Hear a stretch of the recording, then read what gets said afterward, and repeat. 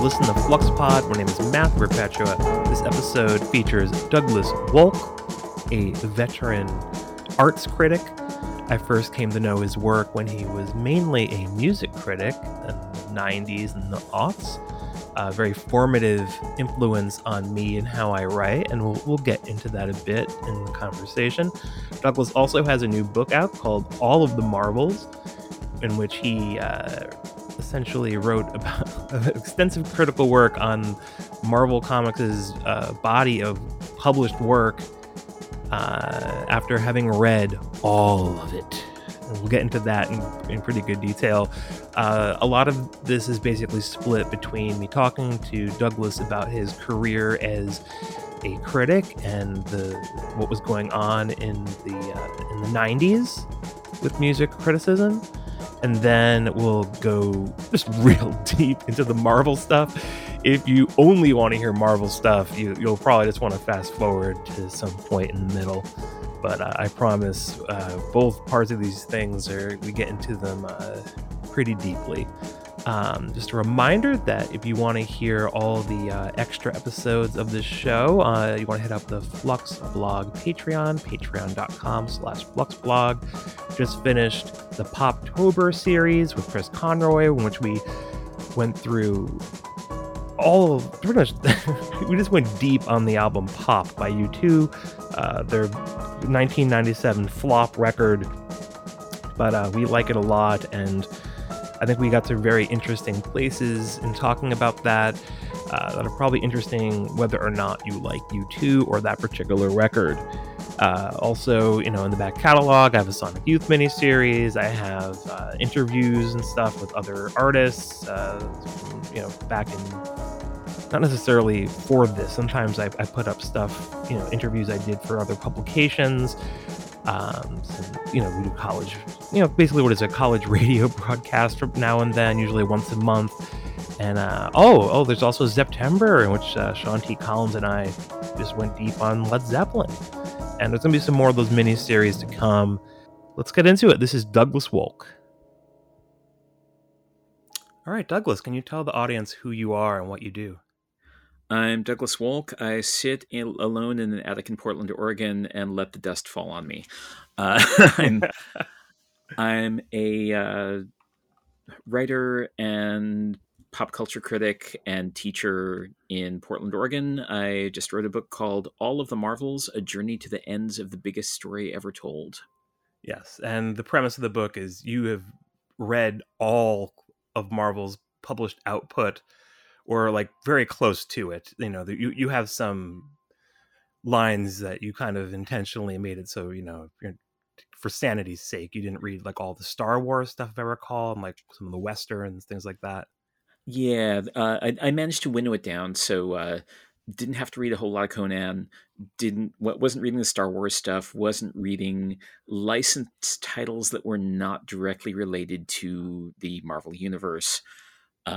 Wasn't reading, so no Star comics from the 80s. Well, a couple of Star comics from the 80s. There is an issue of Top Dog that I'm pretty sure was originally supposed to be an issue of Peter Parker, the Spectacular Spider-Man. Right. Well, I guess you would have the Spectacular Spider Ham. That would be a Star comic, I believe. That's true, and I did read those because why not? Yeah, it's technically Spider-Man. It exactly. Anyone can wear the mask as long as it can fit over the snout. Yes. We'll get to the Marvel stuff. We'll talk a bit about that, but I think at first I want to talk about your career as a music writer. In some selfish way, because you were a very formative influence on me, like one of the first music critics that I really clocked and paid attention to, specifically when I was a teenager. I think that was I think at first it was when you were at CMJ. Wow. And then then all the other places and on the internet. But I'm curious about the early days for you, and like how you got on the road to becoming an arts critic to begin with. I absolutely stumbled into that completely by accident. So my background was, my college radio station has a culture of, whenever a record comes in, we would put a white sticker on it, and everybody would write notes on it, and these notes would turn into longer and longer comments, and then they would turn into conversations with each other, and then they would turn into arguments with each other, and sometimes there would be 5 or 6 extra pages of paper that were attached to a record so that everybody could have their say about it. So that was I've seen interesting. a version of that at the WFMU library when I was doing stuff there like many, many years ago. Yeah, a little bit like that WFMU, but this was WHRB, and it was that was just the culture of the place. Like, state your case, defend your case, argue with your friends, get into fake snits with each other, and then like make it all up to each other. I love the fact that the internet existed in all these ways before it formally existed, because what you were describing is basically a message board, but it's on the stickers on the records in a library. Yeah, exactly. And we also had like notebooks that were by the record library, and people would just like write long screeds to each other in the notebooks. There was remarkably little bad feeling going on there for all the strong opinions that were being thrown around. And Wait, so what would be an example of like a very strong opinion? Like what, like, this record is tremendously underrated, and here's like the specific reasons why, like something like that. Um, or this record is tremendously overrated, or this aesthetic is completely corrupt, and like, Yeah. I don't even remember what a lot of the fights were over.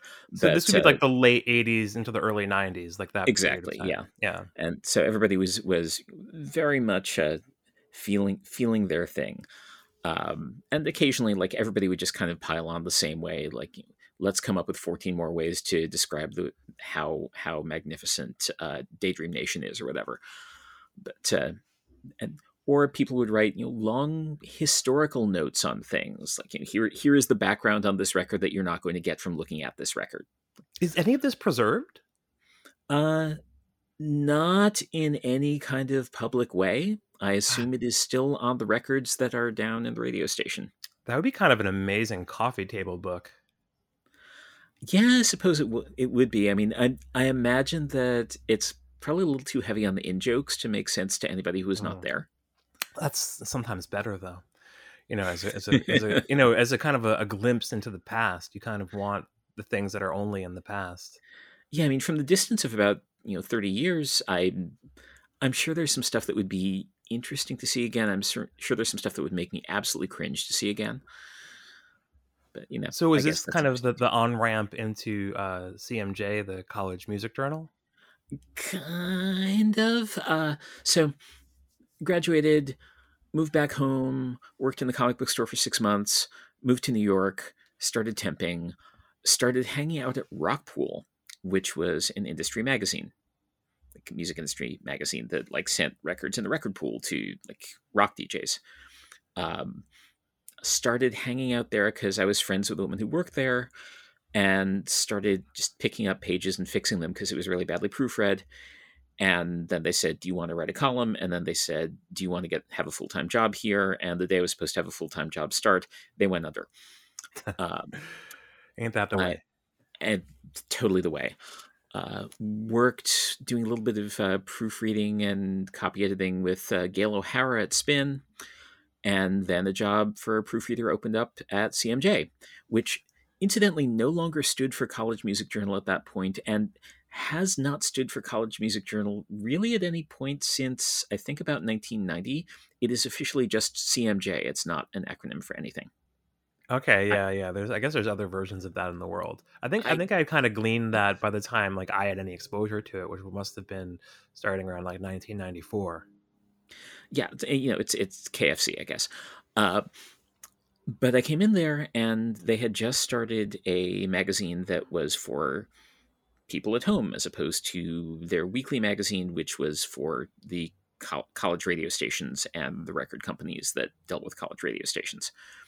So I was working at the magazine, and was part-time for a couple of weeks, and then they were going to hire me full-time. And the day that I was going to start full-time, everybody who was ahead of me in the hierarchy, except for one person, either quit or got fired in the space of a day. and all of a sudden he was the editor-in-chief and I was the managing editor. This is kind of like the Green Lantern Corps. It's like you're Hal Jordan of this thing. Exactly. That Like is this joke exactly how may it happened. go over the heads of some people, but that's basically the premise of Green Lantern. No, that's pretty much it. Except I was absolutely paralyzed by fear. But I discovered that I could write very quickly when I had to. So for a while, I was writing a decent sized chunk of that magazine under a whole bunch of pseudonyms, including the names of several members of the Legion of Superheroes. Oh God, tell me at least two of them. Oh, I was definitely Rock Kryn at least Nice. once. I might have been like Gim Allen a couple of times. I might have been Luornu Durgo a couple of times. Oh, nice. You gotta get some women in the mix. Were you ever Tenzel Kem or Reap Daggle?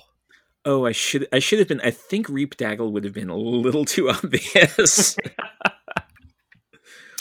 I just for the listener, if you just wanted me to, I could just list all of the members of the Legion of Superheroes by their code name and their given names. That's a thing that's been burned into my head since like at the time I was like 11. Yeah, mine too, pretty much. I had actually done that once before at a summer job I had during college. It was like a phone polling thing where like we just had to call up people and like poll them about their soft drink consuming habits.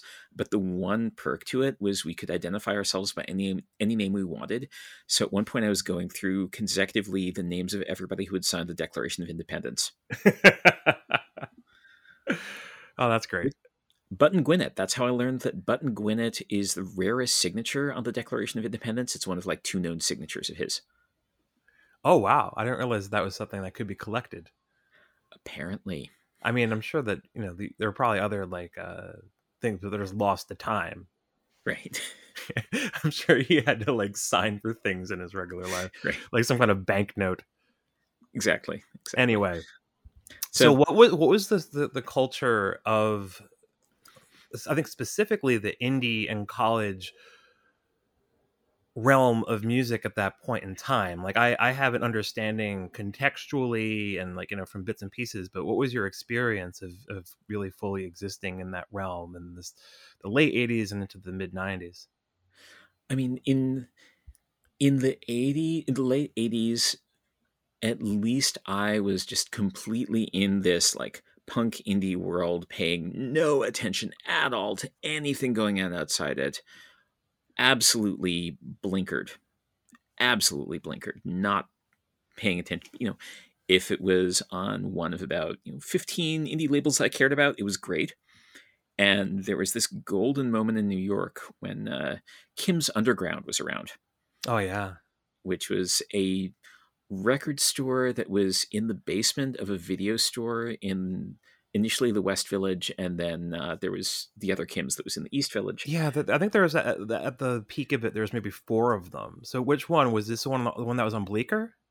Yeah, that was underground. Yeah, it was literally underground. They would have like Barbara Manning come and play shows there. That's the first one I went to. I have a pretty strong memory of going there. Like when I was in high school, I had a weekend classes at Pratt for a spell of time. Oh wow! And I remember the first time I went there, one of the girls who was in the class was like, "Oh, you should go to Kim's. I'll take you there after the thing." Yeah, and that girl's name was Luciana. Okay. And that I remember that mainly because I remember her, like there was like some kind of like field trip, and she brought in a note that was signed to Luciana's dad. Oh. And yeah, that's one of those things that just kind of stays with you. Anyway, yeah, that was a great store. I think the first thing I ever bought there was the Fall A-Sides CD. That's a real good purchase. I'm pretty sure I bought that there too. Yeah.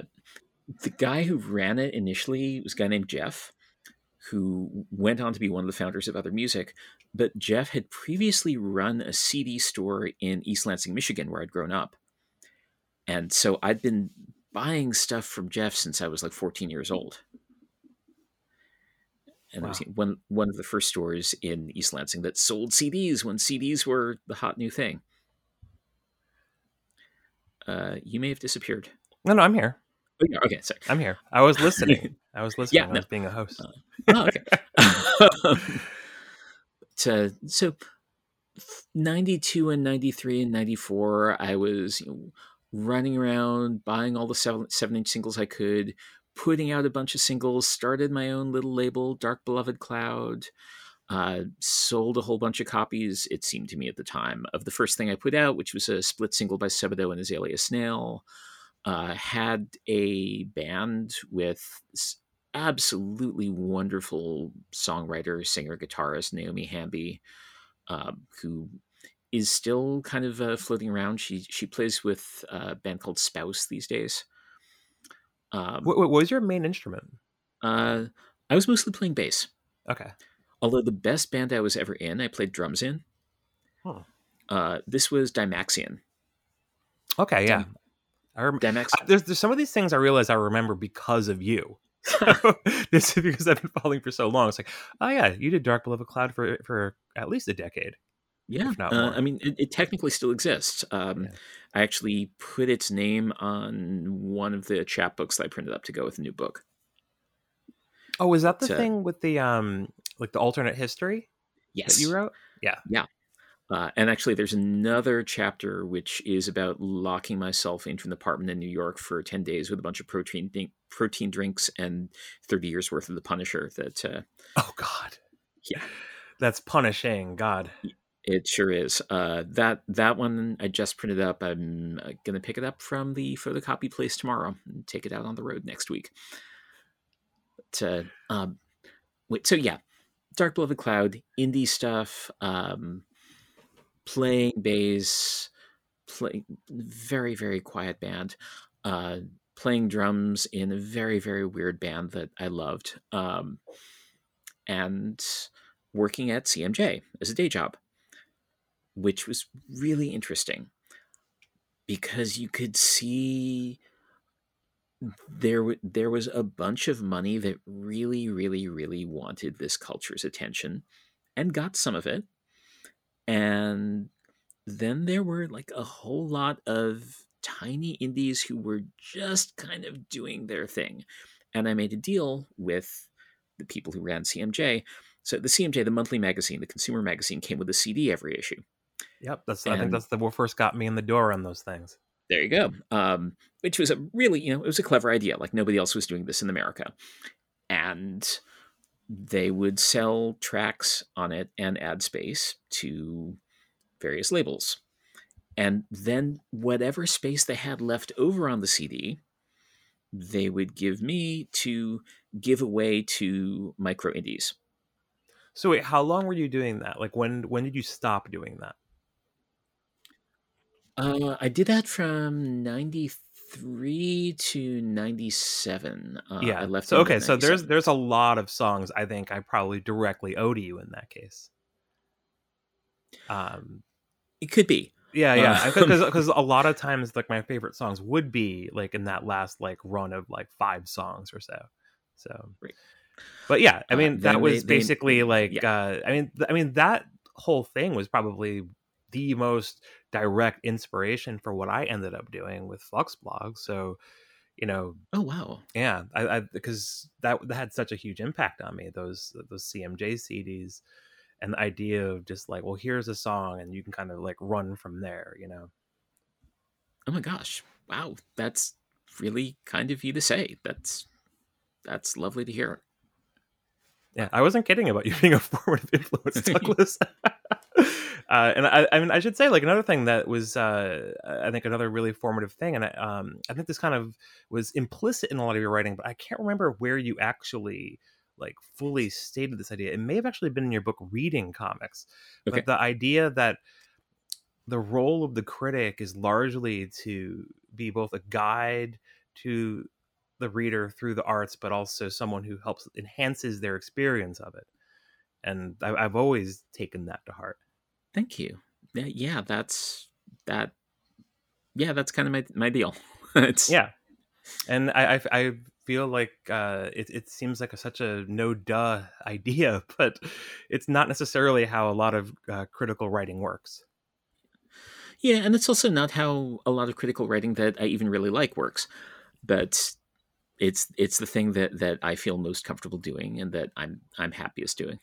Yeah, I agree, and it's I guess it's like, what do you have to offer? What can you bring to the table? And some people have different things to bring to the table, but Yeah, if you're coming from the perspective of a thoughtful fan, then that's kind of what you have to do. right. Um, But so anyway, yeah, as you're saying, this is like the mid '90s of CMJ, and you've been given a, a pretty good amount of power in doing that. yeah. I mean, it was fun having that domain because this was space on the CD that would otherwise go to waste, and this was just a chance to give a little bit of extra attention to things that I thought were interesting. Um, and that was really fun to do. It was a really exhausting job. The office was out in Great Neck. I had to commute out there every day. Oh wow, Long Island, yeah. Yeah.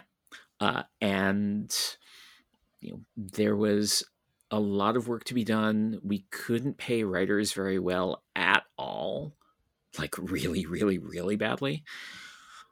For a while when I started there, what we were paying for a review was less than it cost to buy a CD. Yeah, Like that's not okay.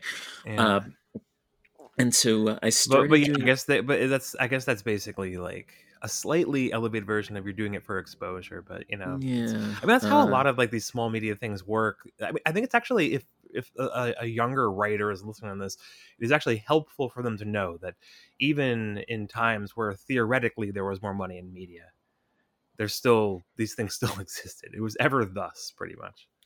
Yeah, there was not a lot of money filtering down to people like us.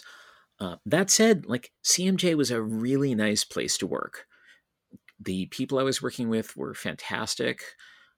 Some of them were really excellent writers, and Bobby Haber, who was running it, was like a really good person to work for. He could not pay us a lot of money, but he genuinely listened to us and gave us attention, and like, we could speak our minds to him and he would take it under consideration. That felt really good. Were you influenced at all by the zines culture of that time? Oh yeah, I mean, well, Chick Factor, I love Chick Factor. Actually, it's no secret, I was Clarissa from Chick Factor for years and years. Oh wow. Yeah. I mean, because it occurs to me that like what you're doing at CMJ was basically like a version of zines that could have the distribution to bring it to the pharmacy where I could get it. Yeah. In the suburbs of New York as a kid in like 1994.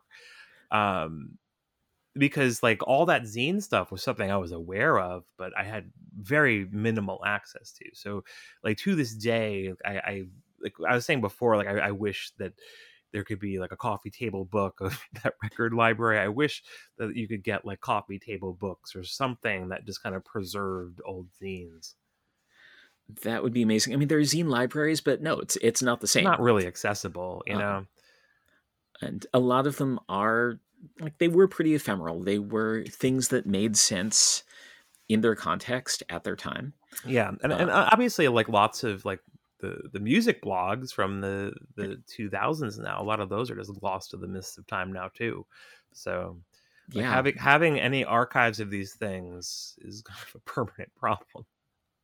yeah, really, it really is. I was just thinking a few days ago, the Michigan State University Library, where I went a lot as a kid, has an extraordinary comics collection. They just had a person in their special collections division who just got every comic published in America that they possibly could. And so I would go there every weekend. And at one point, I think a little after college, I went back there and said, "Hey, what's new here?" They're like, "Oh yeah, we just got this big old stack of like old British punk scenes from the late '70s. Is that a thing you would be interested in?" I was like, "Yes, yes, it would, yes." Uh, and they just had a giant box full of them, not sorted, not indexed. They weren't really sure what to do with them. They knew they wanted to hold on to them, but they had this like amazing zines that there must have been 50 copies made of that had somehow made their way to this academic library in Michigan. Yeah. Wow. It just happened to land where it was needed. Yeah. So that was a real happy experience. That was a very good day. So in And this era, are there things that you remember, like that you did that you remember fondly, or even just like things that you managed to get on those CDs that you're just very proud of having managed to signal boost them in that era? oh, yes, but I'm also completely foggy on the details. Like I remember, spare snare, like managing to get like a spare snare song on one of those was great. Like Air Miami and Oh, like it was Airplane Rider, right? yeah, Yep, yep, yep. That that was one, that yeah. was a huge one to me when I was a teenager. That Oh, brought me to Unrest. that's great.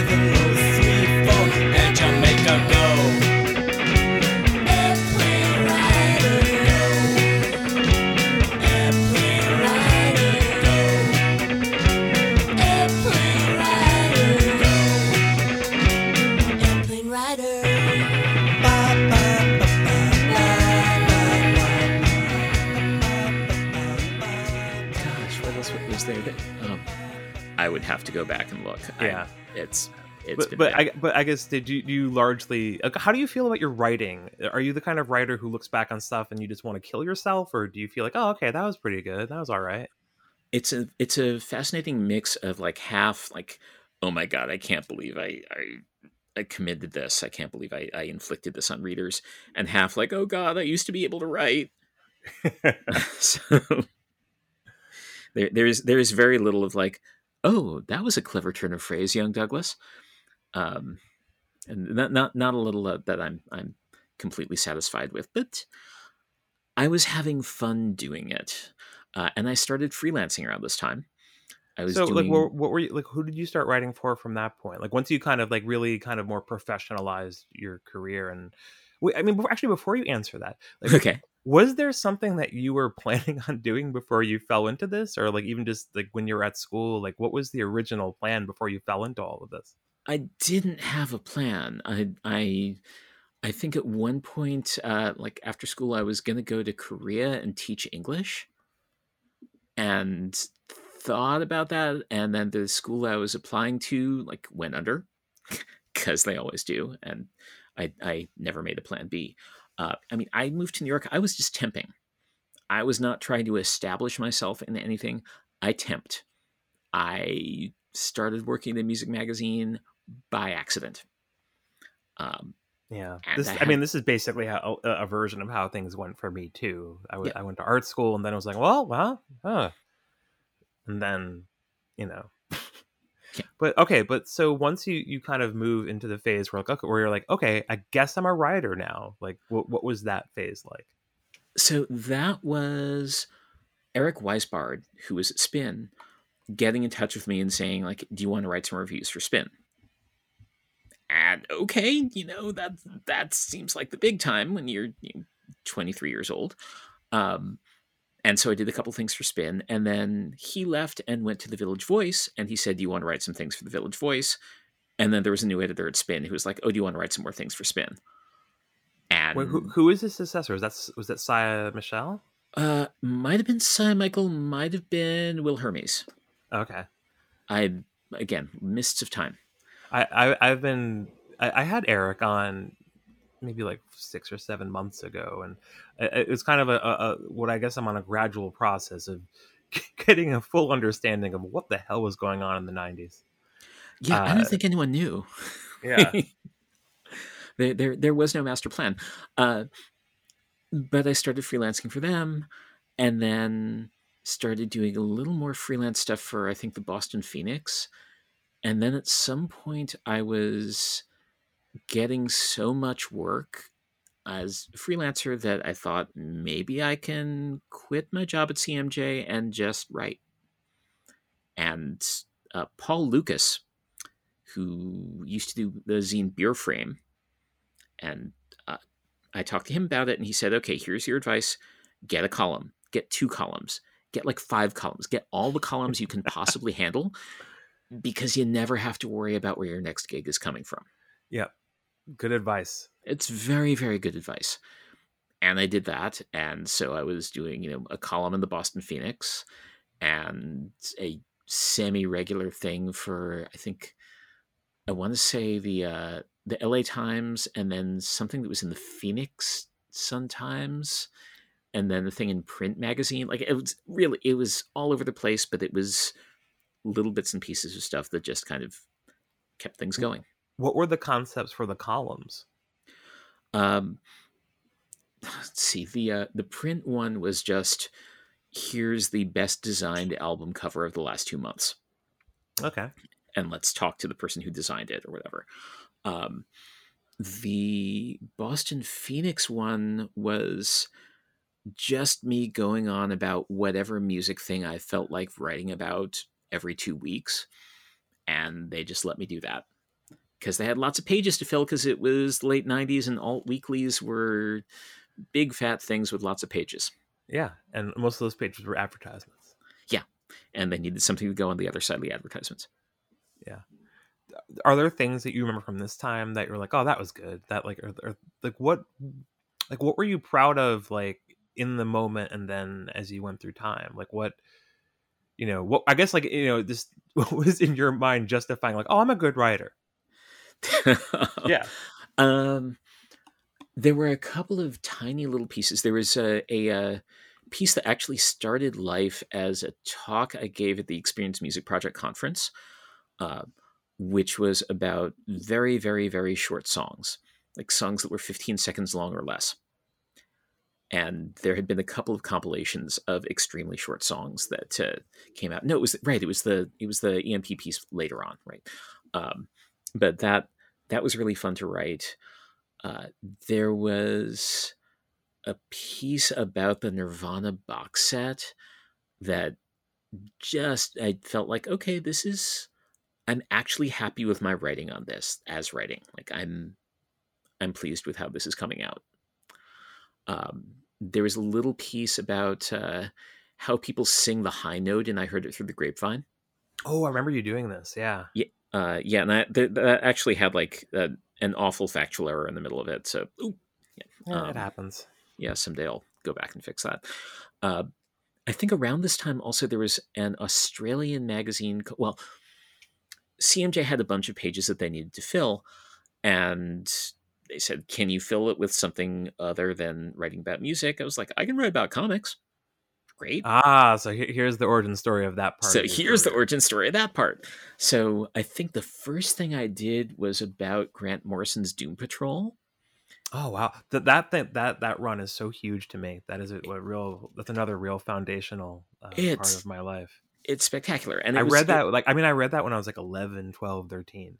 yeah, and it was going on then, and I wrote about it, and the publicist at DC, Martha Thomas's, read this and said, "I'm just going to put you on the mailing list." Nice. And so I started getting like the box every month. It is a box with everything DC published would come to me once a month.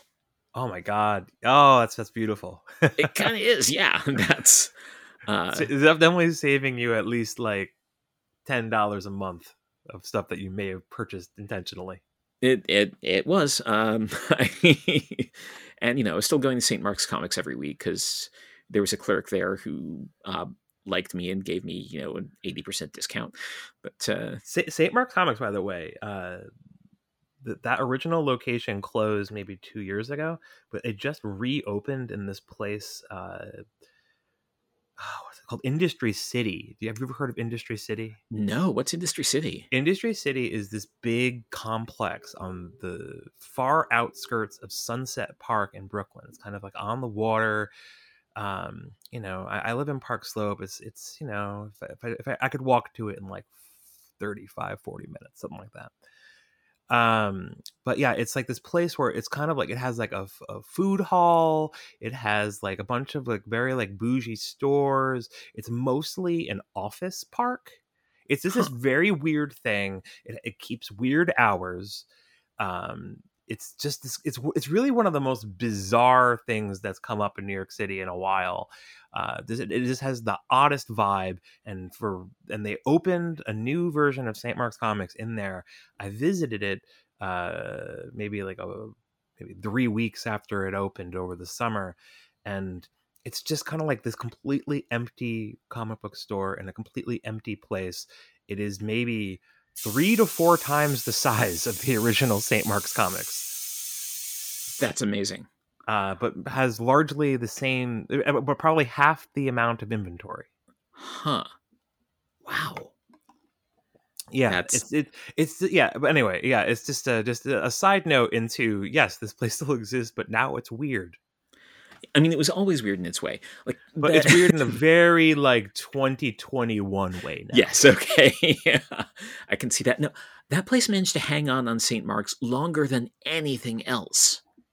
Anything else. St. Mark's in the post-pandemic period is the most old New York City spot in all of Manhattan, because almost everything on that block or two is just closed. Almost all of it is empty. So now there's a whole like broken windows theory in reverse situation happening there. Wow. It is like, if you walk through, it really feels like the way New York City felt in the mid 90s or earlier than that. It does not feel like any other part of New York City has in a long time. That's amazing. The last time, well, not the last time, but like one of the more recent times I've walked through St. Mark's Place, I remember there was just like a garbage truck going down the street and some guy just running out and like begging it to run him over. Jesus. That's the energy of St. Mark's Place in 2021. Oh, wow.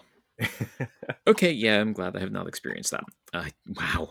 Yeah. Wow. Anyway, that's filling people in on the vibes of New York City. When was the last time you were here?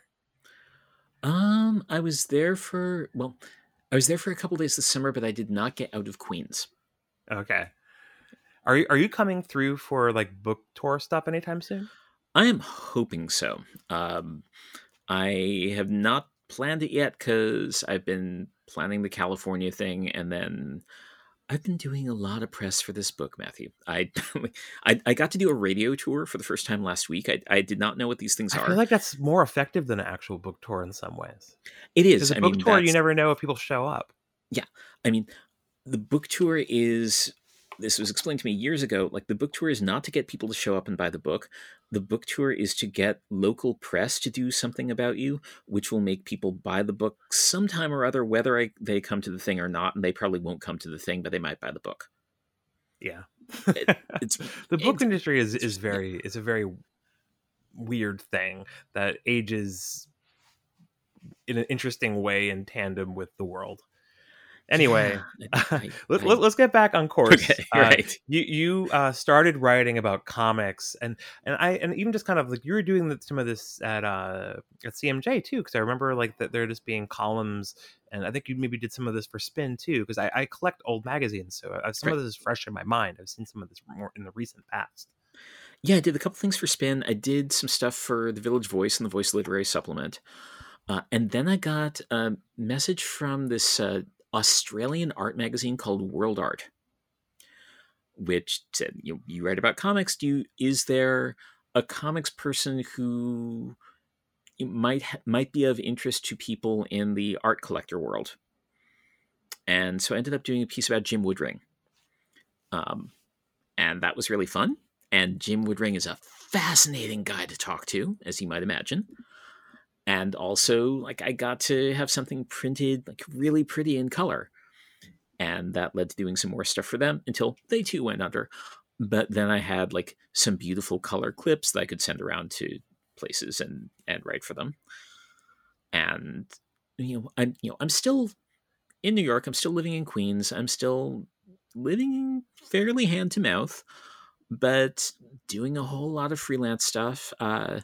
When Blender started, around 1998 or 1999, I was an editor at Blender for its first 5 weeks.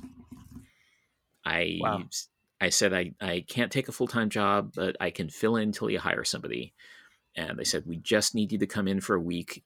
You know some writers, make some calls. And the week became 2 weeks, which became 3 weeks, which became 5 weeks. And then it was like, I I can't I can't do the desk job thing anymore. I wish I could, and I can't. Like I have to be at home and writing stuff. Yeah, you're a pure writer. You like, do you have? Sorry, how to put this? So like editing and managing, you kind of just realize early on, like I don't care for this. I like the editing. I really enjoy editing. I like working with copy to make it better, make it shorter, make it work. Like bring out what writers can be. The managing stuff, I didn't have a particular gift for, and I office mean, so politics. few writers do. I think that's the Yeah, thing, and that being like the advancement path for writers is often very silly because it's like, okay, it really is like an extreme Peter principle thing of like, here, what is the thing that you absolutely are terrible at? like Well, here's the that's thing the we're gonna only make way you do. you can Yeah, advance. That's the only way you can be paid a living wage. yeah, and that was weird to realize, like, that I'd been doing this for a while, and it just like it was a thing that if I kept doing this, I would have to do, and it was not my strong suit. Flash forward a little bit to a few years ago when I started teaching. The both times when I have started teaching at Portland State, it's been on very short notice. Like the person who has been teaching this class is not going to be able to do it this term. Term starts in 2 weeks. Can do the job. And it was like, all right, here's where I get to figure out if I can teach or not. And turns out I can. And turns out I enjoy it. Turns out it's a lot more time consuming than I would have guessed. And doesn't pay very well, but it's so much fun. Hmm. So, what kind of subjects have you been teaching? Are they just largely like writing courses? So I taught comics writing for a couple terms, and for the last couple of years, I've been teaching a comics history class. Okay, wow. Okay, so you're extremely qualified for that one. It's really fun. I mean, the comics history class was originally taught by Diana Schutz, who there's nobody better qualified than Diana Schutz to teach that class. Yeah, but Uh, you're eh, up there. You're in the top percentile. no, I mean like she is comics history. Like Yeah, but you know what I'm saying. Like you're not a sham. You're like, I'm not a sham. I kind of know what I'm doing, but she is actually auditing my class this term, oh my which god, is that must be that sounds very stressful then. um, it's great because Diana is great. She is a fantastic person to have around, endlessly helpful, endlessly interesting, and no matter what historical comics figure I mention, she will raise her hand and have an absolutely fascinating, illuminating story about her personal interactions with that person. A sidebar question: like, Yeah. how did Portland, Oregon, become such a hub for the comics community? Like, everyone just somehow either ended up there or in one way or another, or So like it's this, such a huge chunk of the American comics community. yeah, it's true. The story that, as I've heard it, is that at some point in the 80s, Mike Richardson, who's the founder of Dark Horse, stopped collecting comics and started collecting cartoonists. He set up Dark Horse and he started paying for creators he liked to move there. So that they could just be around. Like they were not working on site at Dark Horse, but they would just be around. And then they told their friends to move there, and then studios started up. There was a studio that I think was originally Mercury, and then was Periscope Studios, and is now Helioscope Studios, which is now the biggest comic studio in America, apparently. And it's Dylan McConis and Erica Moen and Steve Lieber and Ron Randall and just this Wow, 25 yeah, or 30 different artists, Dustin Weaver, um, all of these yeah. people. Shout out to Dustin Weaver. I know Dustin is a subscriber to the Patreon. Um, Anyway, yeah, he's amazing. yeah. Colleen Coover and Paul Tobin, and just this astounding range of people who work in comics but doing very different things, and they mostly don't collaborate. They mostly don't do things as a studio, and post COVID they have rarely been in the same place at the same time, but it would just be a place where they could go and work all day and be accountable to each other. And if one of them was having a problem working out how layout would work, or needed advice on some technique or something, there would be somebody else in the room who could show them.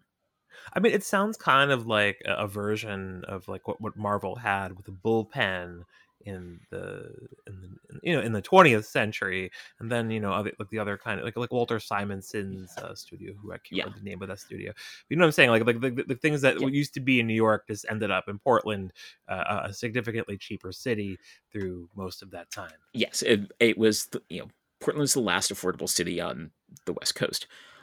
When you moved to Portland, was this a factor in it, or is it just kind of coincidental? A little bit. I knew that there were a bunch of young, interesting comics people who were there.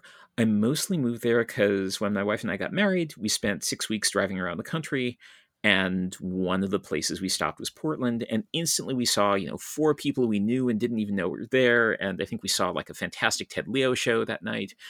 And you just got the vibe, basically. Yeah, it just okay, this place gets us, we get this place. This is where we might be headed. And a couple years later, she had been doing a program at the International Center for Photography. I'd been doing a program at Columbia University, and then our programs were over, and we're like, let's move to Portland. Yeah. You don't have to live in the expensive city anymore. You don't have to. You can go someplace where, you can rent a lovely 2-bedroom for $500 a month. You can't. Sounds great. You can't do that anymore. But just I'm curious, what would be an average 2-bedroom in Portland now? Do you happen to know? I don't know. It more than that. I'm really on top of this right now because I'm planning to move at the end of December, so I'm starting to look around now. It's okay, I think actually some of this stuff has actually come down a bit in New York in the recent past, because they're really still. I mean, I think it was better in during the height of the pandemic, but there's still been a pretty significant exodus of people out of New York City, and to other parts of the country that are now more expensive because of those people. But not my problem. Yeah. So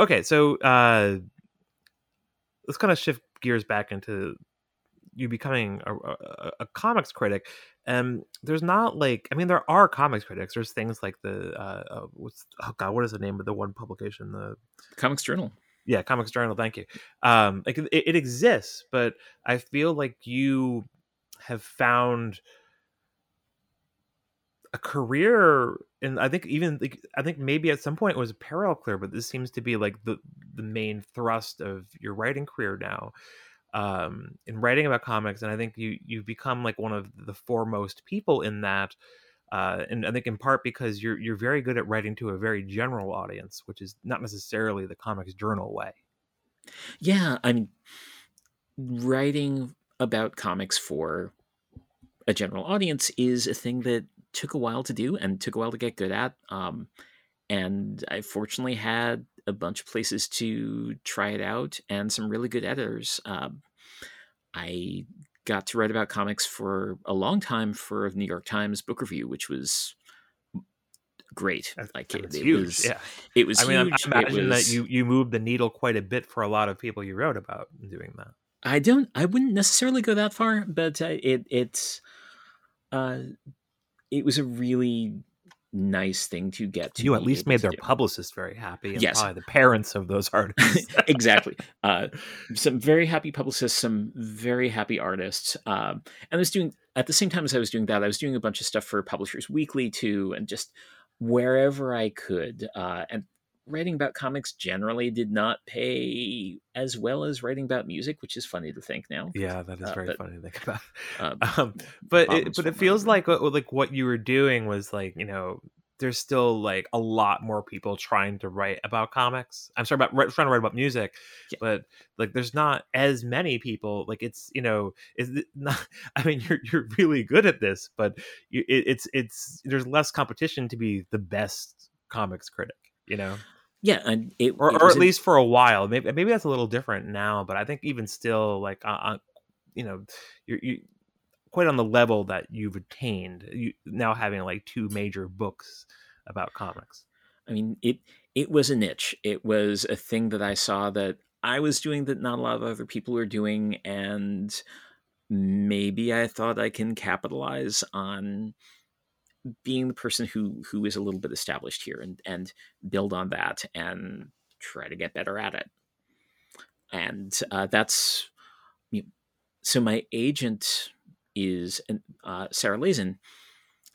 Met me because I'd been talking at the Experience Music Project music conference, the pop conference, which I did every year for a long time and haven't for the last few years because this book ate my brain.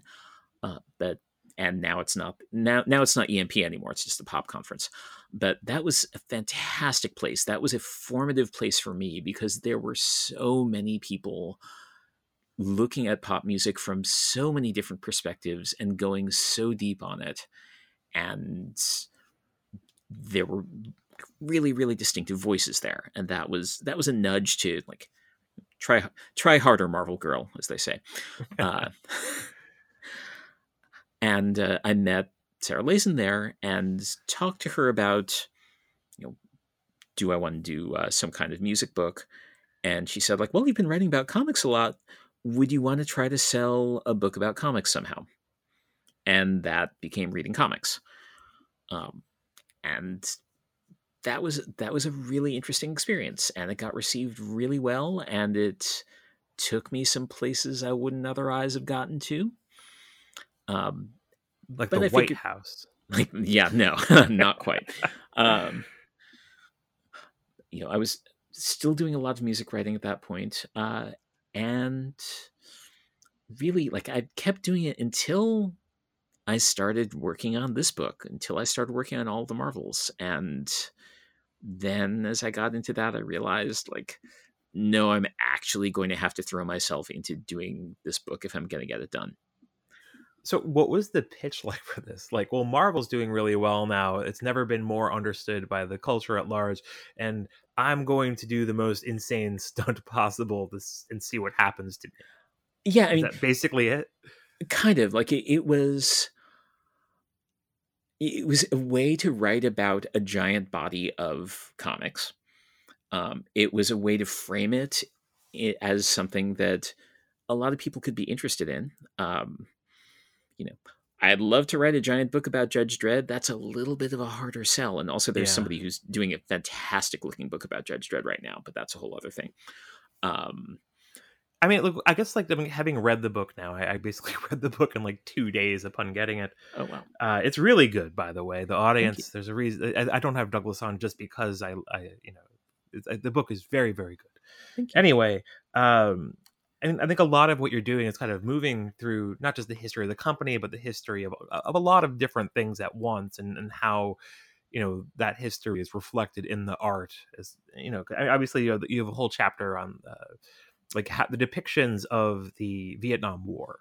Yeah. But the thing that I kind of really clicked into is what you were doing was a lot of the chapters are really kind of looking at particular creators or sets of creators and what they're doing in those times. So it's a lot of these chapters are ultimately they're you're writing about Thor, but that Thor chapter is largely about Walter Simonson, things like that. Yeah. And I really appreciated you looking at like the auteurs within this. I mean, does it kind of set up questions why certain people aren't in it? And I mean, you answer some of them, like why like I think the Jim Starlin stuff was already covered in your previous book. Right. And yeah. or like I don't know if you actually explained why you don't really get deep into Frank Miller and Daredevil, but but then there's other things where it's like, okay, you start to figure out like, well, why why didn't Douglas write about this thing? And and you kind of can come to your own conclusions. Like I think the one thing, I think especially since you had a whole long chapter about the X-Men, that it seemed like you really left Jim Lee to a footnote, like a major Huh. transformative figure who created the most successful comic book in the history of the company. Right. But I figured that really came down to taste more than anything else. No, I mean, there's a lot of stuff that got written and got cut. Mm. Like a lot. I had to figure out that there must have been like a lot of cul-de-sacs that you just kind of had to close off. Yeah, so I basically wrote this book twice. And the first time I wrote it, I sweated my way through it, came up with something that I was pretty happy with, and finished it. And then it's like, this sucks. This is terrible. So what was the thing that you found that sucked about the first version? Like what was the major deficiencies? So there were a lot of deficiencies, but the big deficiency was that, excuse me, that it was me talking to the inside of my head. It was not, it was not a guide. It was not an outreach. It was not necessarily fun for anybody who wasn't me, and it wasn't you were even that much. processing, basically. It What? was the part of the where you're just like taking in all of this information. Yeah, it was just processing it all, and it came out as mulch, and it just didn't work. Like structurally, it was a problem. Prose was a problem. Focus was a problem. Attitude toward the reader was like, it just absolutely, it failed. And so what was what were the things that kind of pointed you in the right direction, like that already existed in the first version? it was really hard. Like the way my editor put it was like, you have to reconceive the whole thing. And so I scrapped like 85% of what was there and started over. And that messed me up for a long time. And finishing like, how long did it take for you to write the first version of the book? Like, not even counting like having to read all the stuff. No, like I was kind of reading and writing at the same time, the first version, but that sounds like it's probably part of the problem. Yeah. The first, I'm not exactly sure how the time breaks down, but I think it was basically like 3 years to research and write the first version, and another 2 years to write the second version. Yeah. And a lot of that like last 2 years was during COVID, when I'm at home all the time and can't think straight, and it's maybe 150 words a day, and it's just awful. But I realized, like, okay, I've come up with this idea of being the tour guide, of showing people the paths that they might want to take, and not making it about like my personal highlights. There also has to be kind of a chronological through line, because that makes sense for this. There also has to be variety. It also has to be light and fun. And I was not in a light and fun place. And sometimes you gotta sweat to make things light and fun. Like, okay, did you ever see that movie Topsy Turvy? No, what is that? I'm not sure I know what that is. So it is a Mike Leigh movie about Gilbert and Sullivan writing The Mikado. Okay, I see where you're going with this. And my favorite parts of it are the ones where they are working out the bits that are just trifling little light as air jokes, and they are working and working and working to make something weightless and fun. Wait, don't actually, isn't there a point in this book where you compare Kirby and Lee to Gilbert and Sullivan? No, it's actually Claremont Byrne. It's a quote from John Byrne saying, like, we were like Gilbert and Sullivan. Okay, gotcha. Yeah. Like they fought over what they were doing, like Gilbert and Sullivan did. So that's 2 points of Gilbert and Sullivan reference for this. But just the effort in like, okay, let's try something completely different. No, let's go back to that thing that we tried before and do that again, but differently, until you get the thing that is light and playful and fun. And that's hard. Where do you feel like you clicked into it? Like, which chapter were you working on that were like, okay, this is it. This is the vibe. I don't know that there was a click. I think that it was, you know, just gradually working and working and working until, like whipping meringue. Like, Wait, so okay, so in the book, just to get into some of the more specific points in it, yeah. like when in the process do you realize, okay, I'm doing basically a whole chapter on Jonathan Hickman. I'm doing like a whole thing on, oh, not Secret Empire, Jesus Christ, on I'm doing a whole thing on Dark Reign. Like, because I feel like the Dark Reign thing was very inspired as a way of talking about a particular set of creators in the 2010s, early 2010s. Yeah. Yeah. So I'm going to talk about the big Hickman story. It was there from the beginning. Like that was Well, a thing. as you should, as one of the best writers they've ever had. That was the thing I knew going on, because I had been so impressed by that entire thing as it was going on. The Spider-Man chapter was more or less there from the beginning. I really like the Spider. It's like, because I've always been a person who's kind of just like been very Spider-Man agnostic. I can just kind of pop into it. You know, I feel like, I think Spider-Man's really built for that. That you can just kind of like get your fill of Spider-Man in small doses, and to be like a Spider-Man fan seems like even more folly than being an X-Men person like me. But you know, because Spider-Man's not really built to be an ongoing story, but I feel like the way you describe Spider-Man as an ongoing story is very inspired. And I think you lifted the basic idea of the major arcs from someone else, but I can't remember who. Do you recall who?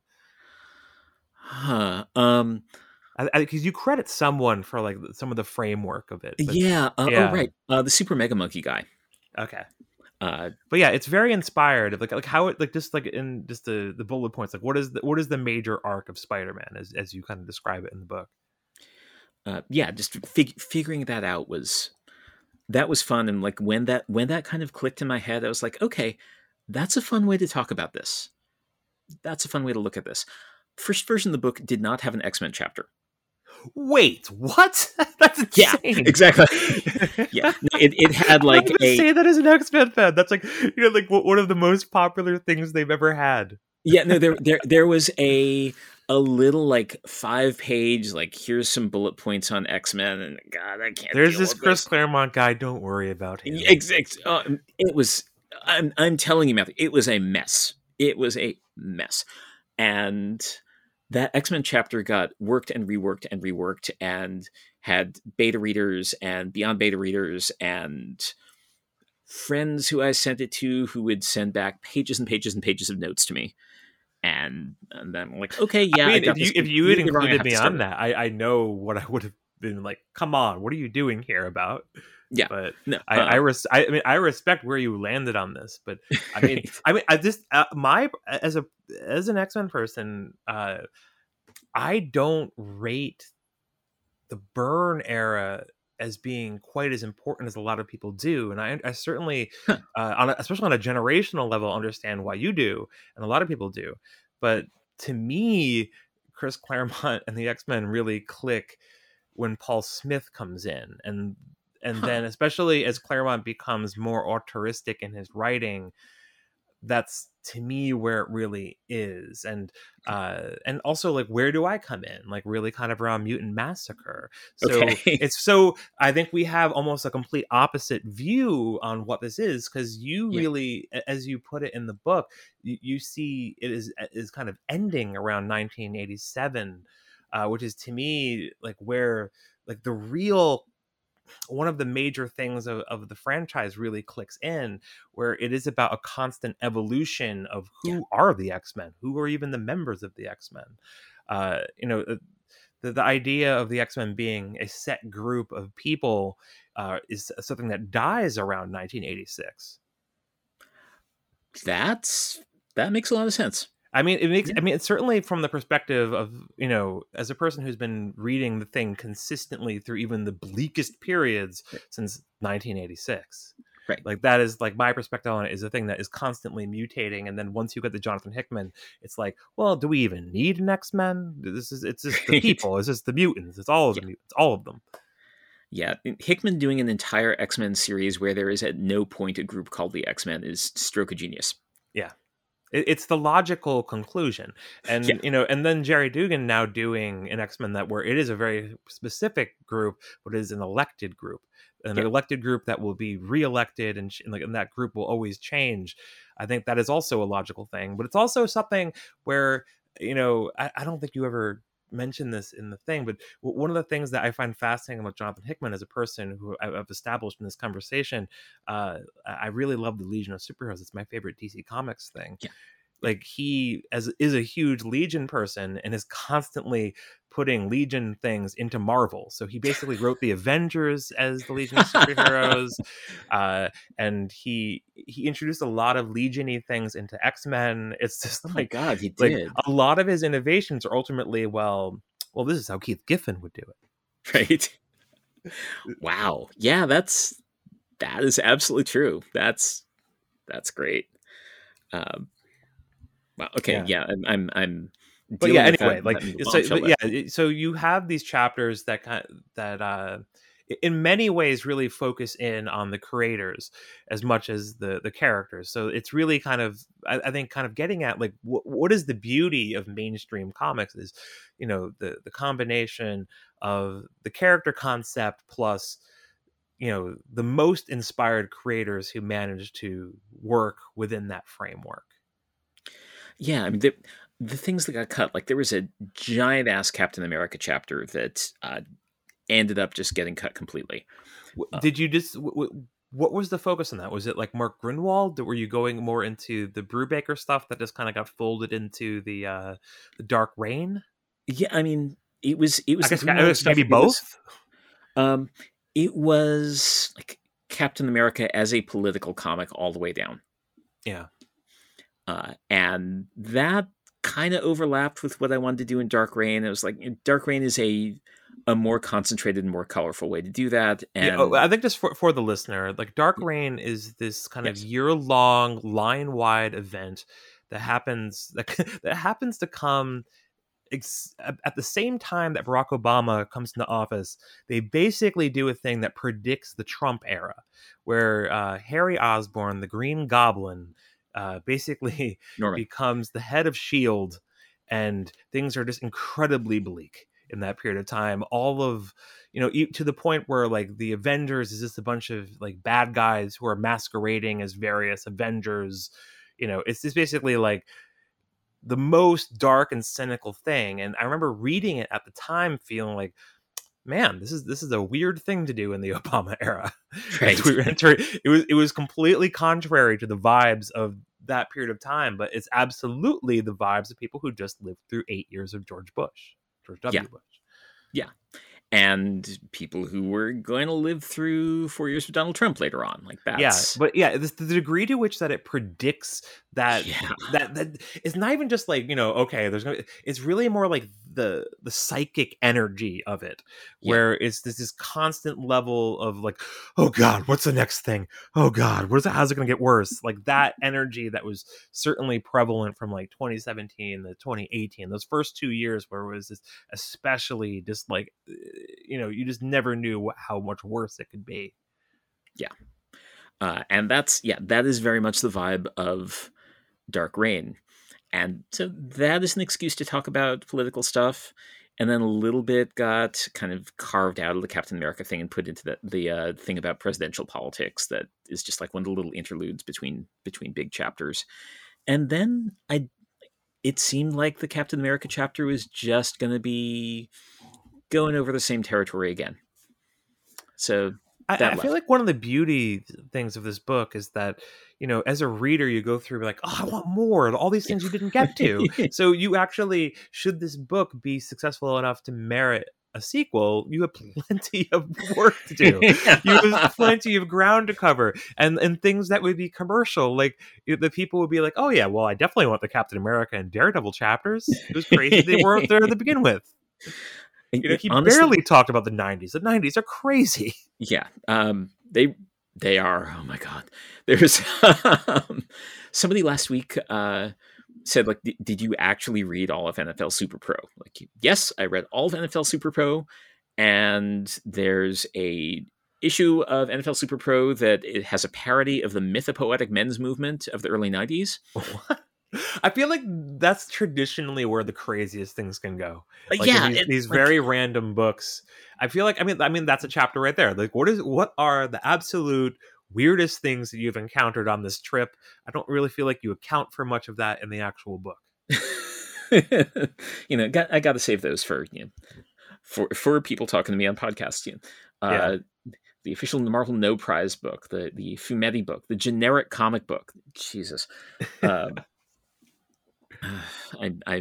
got so many of these. I think a thing that I'd be curious about, and we don't really need to go down this road in actual conversation, but just like what is the difference between the weirdest stuff in different eras? Because like a very weird 90s comic is very different from a very weird 70s comic.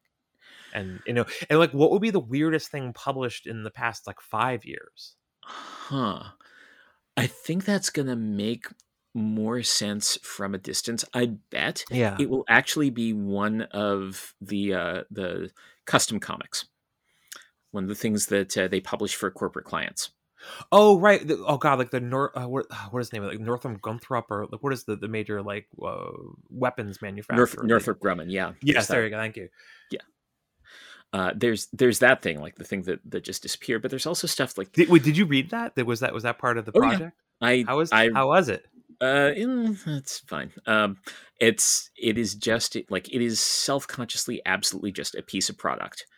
I mean, a lot of comics are, but I guess to be like that transparently, it's really blatant about it. But there are things like around the same time that military drones start showing up in Iron Man comics, there's a license. There's like a special products comic that is advertising like a home drone. And it's an Iron Man comic. It is Iron Man using it has this. To be. He's Mr. Industrial Complex. It totally is. Industrial Complex. Exactly. And so it is. I forget what the drone brand is, but it is an Iron Man comic. Like it's an 8-page story that is advertising these like toy drones that you can fly in your backyard. Except Iron Man is using them to fight MODOK or whatever. Yeah. One of my favorite little things in the book is pointing out a real elegant thing about Jonathan Hickman when he was writing the New Avengers is mentioning all these characters. These characters are foundational Marvel characters and how they all respond to the same crisis. And it's very interesting, but then you realize, oh, this is exactly who the characters were conceived to be. Like he is basically just taken all of these characters to the logical conclusions of who they are. And I feel like that's something that he does in all of his Marvel work. He's exceptionally good at seeing what is there and what are the what are the most dramatic possible story implications of these things on a grand scale. And that's kind of like what he was doing with his Avengers work. But then you see like how he's worked with X-Men, and I've been writing about that the whole way through, and just seeing like, oh, this, especially as we near the end of that story, like this is the only thing you could have done with Mystique and Destiny. This is what these characters were always meant to be. Like the thing that you have done with this is you found exactly what made those characters work in Days of Future Past from 1980 or 81, is 80 or 81, and you just figured out the 2019, the 2021 equivalent of that plot. And you don't even realize that that's what he did until he's nearly done. Yeah, I have to wonder, how much that is consciously working everything out and how much that's him just having an intuitive sense from having sucked up all this stuff of how it is. And I think that one of the things I find interesting about him, especially in that Fantastic Four and Avenger stuff, is that he was never a fan of that stuff. Yeah. Like, he just basically did the homework and was like, okay, I see what's here. Like he just has a very strong critical mind, but that also is tied to a good sense of drama. Yeah, in looking at one of the tags I had when I was keeping a Tumblr of like interesting stuff that I'm finding when I was doing all the reading for this was a tag that was something like, and somewhere young Jonathan Hickman was getting ideas.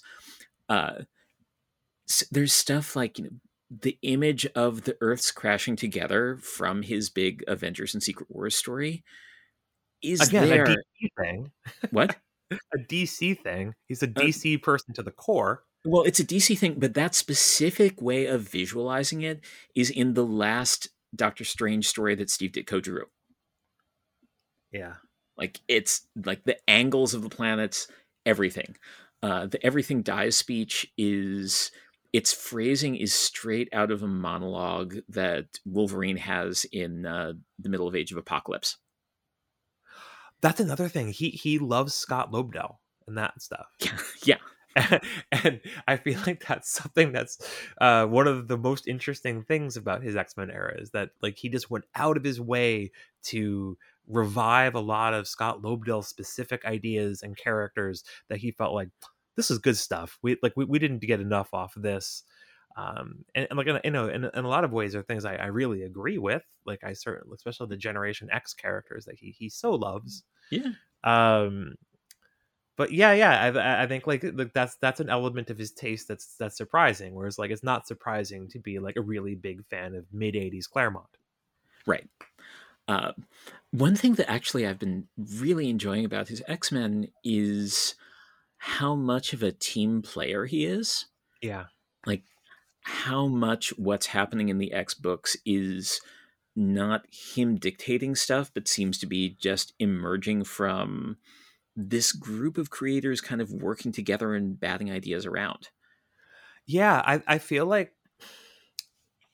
just from like hearing him talk and also just observing this and just kind of reasonable conclusions derived from those things, it seems like he felt that what he was doing when he was working on things like Avengers, Fantastic Four, and then some of his solo work, well, not solo work, it's the work that he does for Image or right. not Marvel, because he's never solo. He's very pointedly someone who works with artists in very extremely collaborative ways and in more thoughtful ways, I think, than a lot of other comic writers do.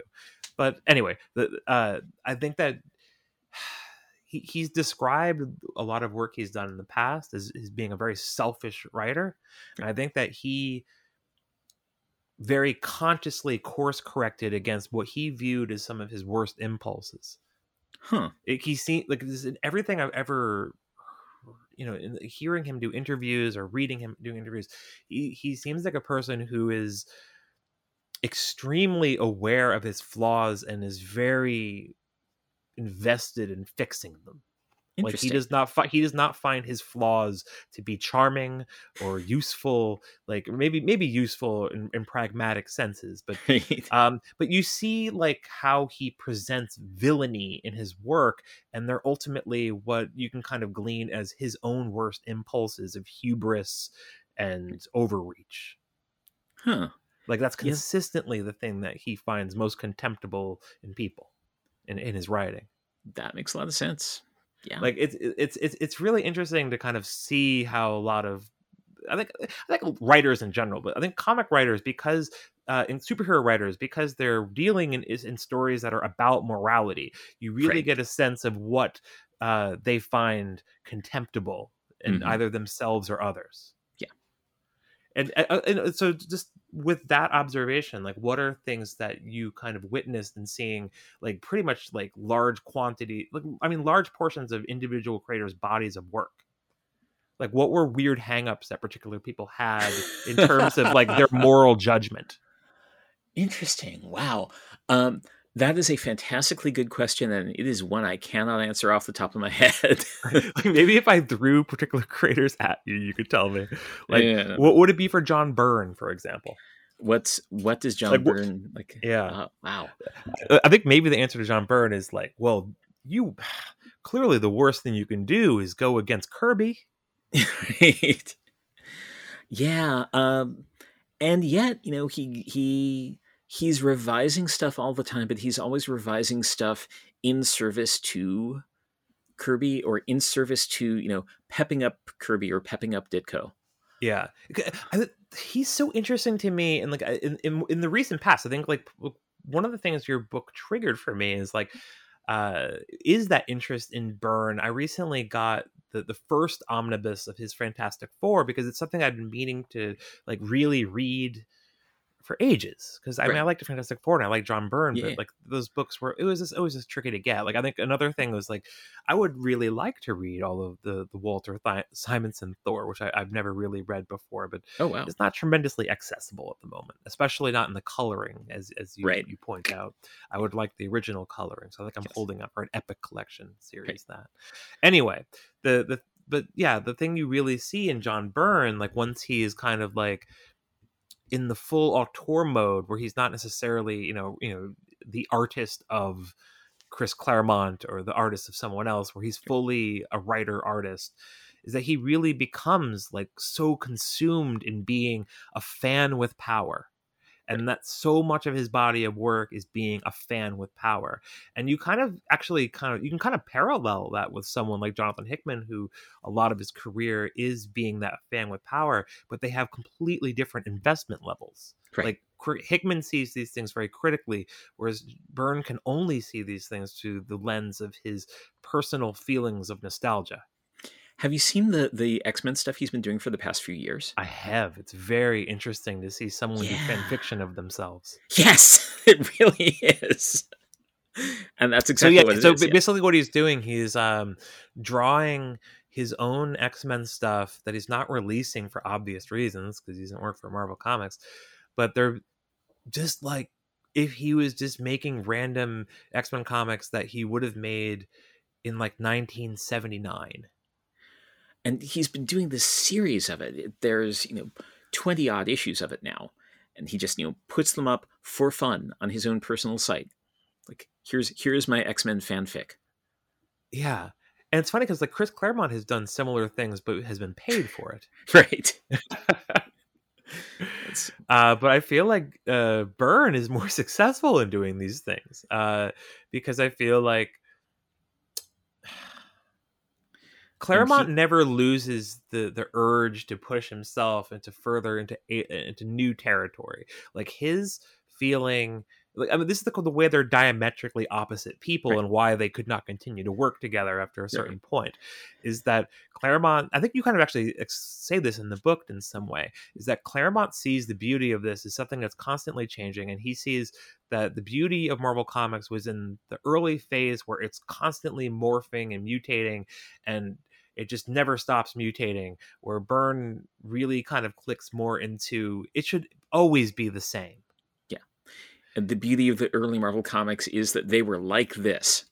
Yes, and they should always remain. And obviously the Byrnes of the world, I mean, I guess like the real evolution is kind of like both of those two poles moving against each other, right? Yeah. But because they do evolve, but there is always that push towards we must bring things back to the iconic state. Mm-hmm. And maybe the iconic state thing means different things at different times, but it is that ultimately it is pushed that Byrne pull towards the traditionalism. And being different ages means you have different traditionalisms. I think for certain people, traditionalism this means bringing things back to John Byrne. Right. I mean, obviously, there's like, as a person who has read all of the X-Men stuff, or like the vast majority of it continuously for a very long time, I guess like nearly 40, like no, not like 30 plus years, since I was a very small child. I feel like the worst periods are the times where they're trying so hard to bring it back to a Claremont Byrne space. I think maybe that's part of why in some way I resent the Claremont Byrne era, right? Because to me it represents, oh god, why are we doing this song again? Right. Whereas I think that the better phase is like mutated into a new thing. Yeah, I mean, one of the great beauties of the current X-Men is there is no way it's ever going to go back to being a school for superhero story. Yeah, and if you do, it has to be within the framework of Krakoa. So, okay, this for the benefit of listeners who have no idea what we're talking about. Yeah. When Jonathan Hickman restarted the X-Men, and you really can just comment on his thing absolutely cold, and it's a whole new thing. As long as all it really asks of you is like, do you know who Wolverine and Professor X and Magneto are, and Cyclops and Jean Grey? Well, you're good to go. Have you ever heard of Apocalypse? You're good. No, it even explains that stuff. It explains it very quickly and on the fly, but it explains it. Yeah, it's actually kind of amazing how few like true starting points Marvel Comics offers, but that's really one of them. And it's very deliberately made to be this way while completely transforming the thing in many fundamental ways. Now, the premise now of X-Men is that the mutants have formed their own nation and are now, and once they have created the nation, it is the preservation project of protecting mutants and advancing mutants really means that it must expand beyond just Earth. So that's the long-term story that's being done. But the important thing is that all the mutants live together. There's a government that is comprised of good guys and bad guys, and a lot of the tensions of the stories is like how these people have to now live together, and in addition to having like these outside threats. Yeah, the fascinating thing about House of X, Powers of X, which is the for listeners at home, the sequence that sets off this long story. Which you can get as one book. Which you can get as one book. Yeah. It is a book that is designed for people who have never picked up an X-Men book before, or who have been reading X-Men for 40 years straight, or who read X-Men for 5 years or so, 25 years ago, and then have not read it since. Yeah, and it works for all of those people equally. It serves all those people. It has stuff that is a pleasure for all of those people. It is stuff that is like a little gift for all of those people, and it's and doing all of those things while having a tone that is completely distinct unto itself. Yeah, it is. This is our totally new direction, which is also scrupulously faithful to everything that has come before it. But you don't need to know that. It's a tremendous feat that he pulled off in doing this, and and he did it with and I think like it's really worth mentioning like how important Pepe Larraz and RB Silva were in establishing the new visuals of all of this. I mean, one of the crucial parts of this is that the mutants live on a mutant island, but all of their technology is based in flowers and and vegetation, and all of that is in direct contrast with their enemies, who are all machines, basically. So you have like this real contrast of these two things, something that has really kind of always been there. The flowers, not so much, but it's crazy the degree to which X-Men is now something that is based around flowers. Yes. When the first issues of Hoxpox came out, the promotional item was a packet of flower seeds. Yes. I remember trying to get those and I couldn't. I very badly wanted them. I've still got a packet of them sitting around here someplace. A lucky man. Yeah. But I've written pretty extensively about this stuff, just to plug my own houseofx.org. And I wrote all of that stuff, especially the House of X Powers of 10 stuff, for people who did not have a huge background. I wrote it for a general audience. So. But God, I love that stuff so much. There's a certain heartbreak in knowing that Hickman's story, or the story as it is for now, is coming to an end. But sometimes it's, I feel like he's ending it fairly well. We're still 2 issues out from the ending, but it looks good for the people that he's kind of passing it on to, like Al Ewing and Jerry Dugan and Benjamin Can we Percy, just like rant for a minute? Like these are very talented people who have already been doing very good things. Can we just go on for a minute in praise of Al Ewing? Yeah, see, Al Ewing. Like I was thinking, actually, I had a conversation about Al Ewing the other day, and I realized like the degree to which Al Ewing is someone who exists almost like to please you. as a person who has read everything, so you know all of the things, little things that he's kind of winking at or pulling from while doing his own thing. He's and also the degree to which that he is a person who at some point in his life was like, well, I should be the new Steve Englehart / Jim Starlin, because who else is going to do it? Yeah. And he's so good at such a wide variety of stories, and he is somebody who, like Hickman, is fantastic at figuring out like what are the essential things about every character he writes. And sometimes they're well-known characters, and sometimes they're incredibly minor characters. He thrives in the minor characters. Like, so I mean, the thing that he's most famous for at Marvel Comics is he just completed this very ambitious run on the Hulk. The book is called The Immortal Hulk, and I very highly recommend that, especially as a person who's never really liked Hulk very much. Yeah. But so the thing he writes in the X-Men is a book called Sword, which is, it might be familiar to people who've seen the Scarlet Witch series recently. They introduced that into the MCU, but it's very different in Marvel, especially very different in the post-Hickman thing, where it's basically like the mutant space program. But as of like the 6th issue of that book, it becomes basically Storm and friends. So, he's largely writing Storm as the main character of his book now, which is great. But he's very good at writing like a major character like Storm or Hulk. But I feel like he really thrives in absolute rando characters. Yeah, I mean, I don't know if you ever read his Contest of Champions series from 2015. I have not. I've been up on his more recent work, like his Guardians of the Galaxy, for example. So, Contest of Champions is a comic based on the mobile game based on the comic. Yes. As you do in these things.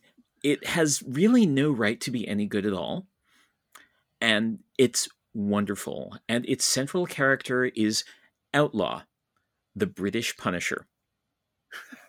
I've legitimately never heard of this character. Yeah. No, nobody's ever heard of this character. I've heard of most of them at this point.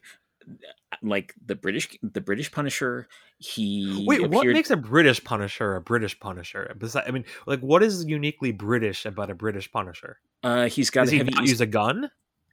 What? No, is he a knife guy? Nope. He uses a gun. He has a heavy East End accent. He's the British. He appeared in a Dan Abnett, Andy Lanning story in the Punisher called Euro Hit back in the mid '90s. Wow. So this is a deep cut. So this is something that he probably read when he was 17 and then just ran with it. Very possibly. And Contest of Champions is about the British Punisher coming to embrace nonviolence. That's great. And is also somebody puts all the characters in an arena and has them battle it out for 10 issues story. But that's as a person who's read a lot more Al Ewing than I am, is there something that you would say, kind of answering the question I was saying before, what would you say are the major themes of what he writes? Oh man, what are the conflicts that he kind of focuses on? It seems like he's very interested in kind of psychological things of dealing with trauma, that comes up in X amount of his work. Yeah, that's true, and that definitely comes up in some of his Judge Dredd stories. His Judge Dredd stuff is okay, does Dredd have PTSD? Is Dredd depressed? Yes. Is this somebody who has a mask and a gun and goes around being a state-sanctioned executioner who has actually seen so much horrible stuff that he's just completely cracked and rotted on the inside? Yeah, probably. It seems like a lot of good superhero writing comes from a thoughtful person being well, what would compel a person to be like this? Yeah, I mean, the other thing about Al Ewing is that he's fantastically funny when he wants to be. He wrote this British series called Zombo, which is about an extremely polite zombie. The first collection is called Can I Eat You, Please? That's a great concept, yeah. And that's just ripping holes in everything from, the Situationist International's affiliation with punk to the Fantastic Four. A thing that, because I mentioned I had a conversation about Al Ewing that kind of came up like either yesterday or today. I can't remember now because time's weird. Um, a thing I realized about him is like he doesn't seem like a person who would even want to write for anything besides comics. He's just such a comics person. He's written some He's novels. so in love with the Yeah, medium that it just seems yeah. like a lot of what he does is in some ways about being so in love with it. Yeah, and he has written some prose novels, which I have not yet read, but I should read at some point. But yeah, he's fantastically good at writing ongoing characters in a shared universe. He's fantastically good at working with artists to bring out their strengths, which I feel like that's a very common thread for anyone who's good at writing for comics. yeah, like You can really tell when writers are like, whatever, who cares? yeah, and that is or try to exert too much control. That's one of the things that Bendis has been doing since the beginning of his career. Like he knows exactly who he's writing for and how to just let them shine. Because when they shine, he shines. I feel like, especially as Brian Bendis has worked through his career, he becomes a person who mostly sees his role as a person who gets artist jobs. Right. And then he does the thing where he types out a script. Right. Like a lot of, I mean, it's like the good and bad thing about him, especially as he kind of moves into his later parts of his career. Like you really get the sense that he does a lot of scripts for like, hey man, just have fun with it. Just go have a couple big fight scenes, whatever you want to do, just do it. It's like he seems like a person who cedes almost like too much control in that sense. Where, I think just to go back to Hickman over and over again, a beauty of Hickman is I feel like he sees what an artist can do, but no one asks them to do. So he figures out, well, what is the coolest thing this person could probably pull off? Right. And that's how you get, Pepe Larraz coming in as a very good artist who's kind of like a Stuart Immonen type, to on the other side of House of X being probably the best artist working at Marvel Comics. Yeah. And when I saw Pepe Larraz's stuff initially, I thought like, okay, he's another kind of slick house style kind of person. And actually what brought me around to him was seeing some of the things that he was doing on Twitter, where he was explaining how he was making every single panel in those stories work psychologically.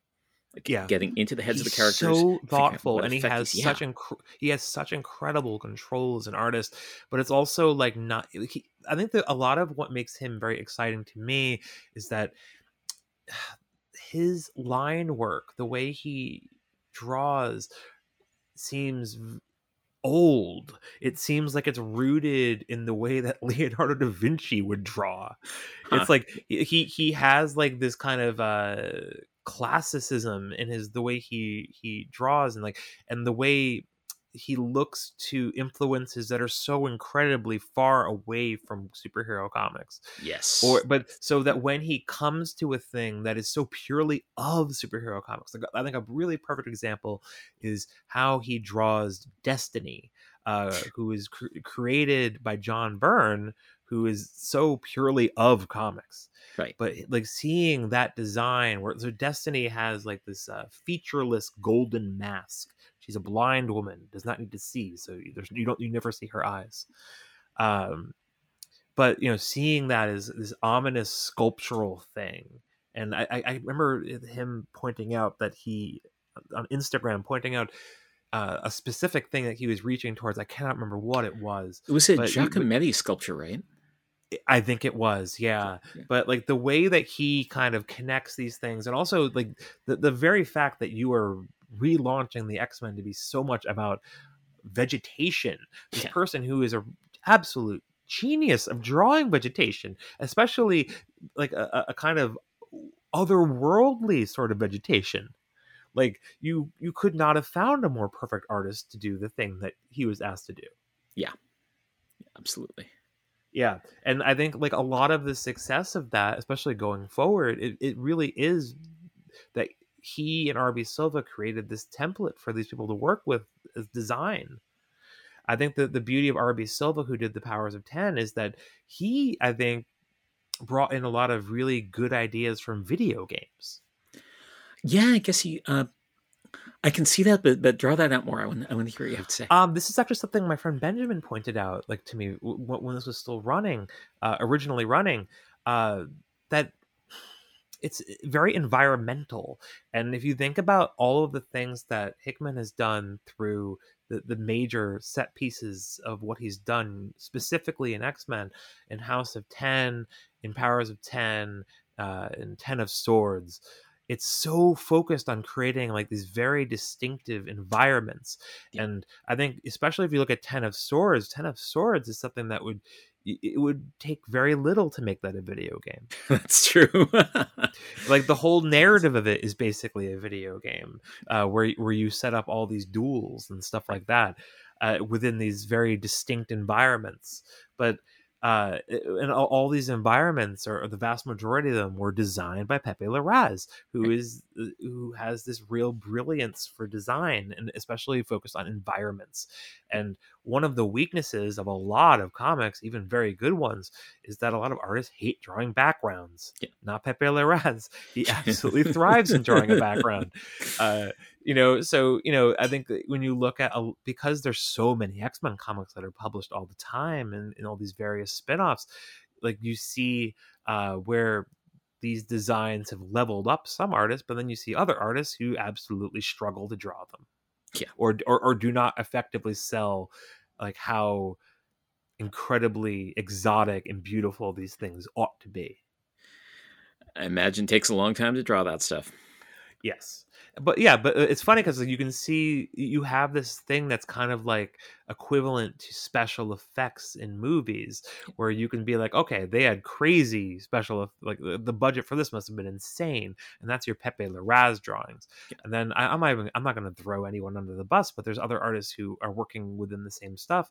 We're like, oh, they didn't have the budget to render all of the stuff in this one.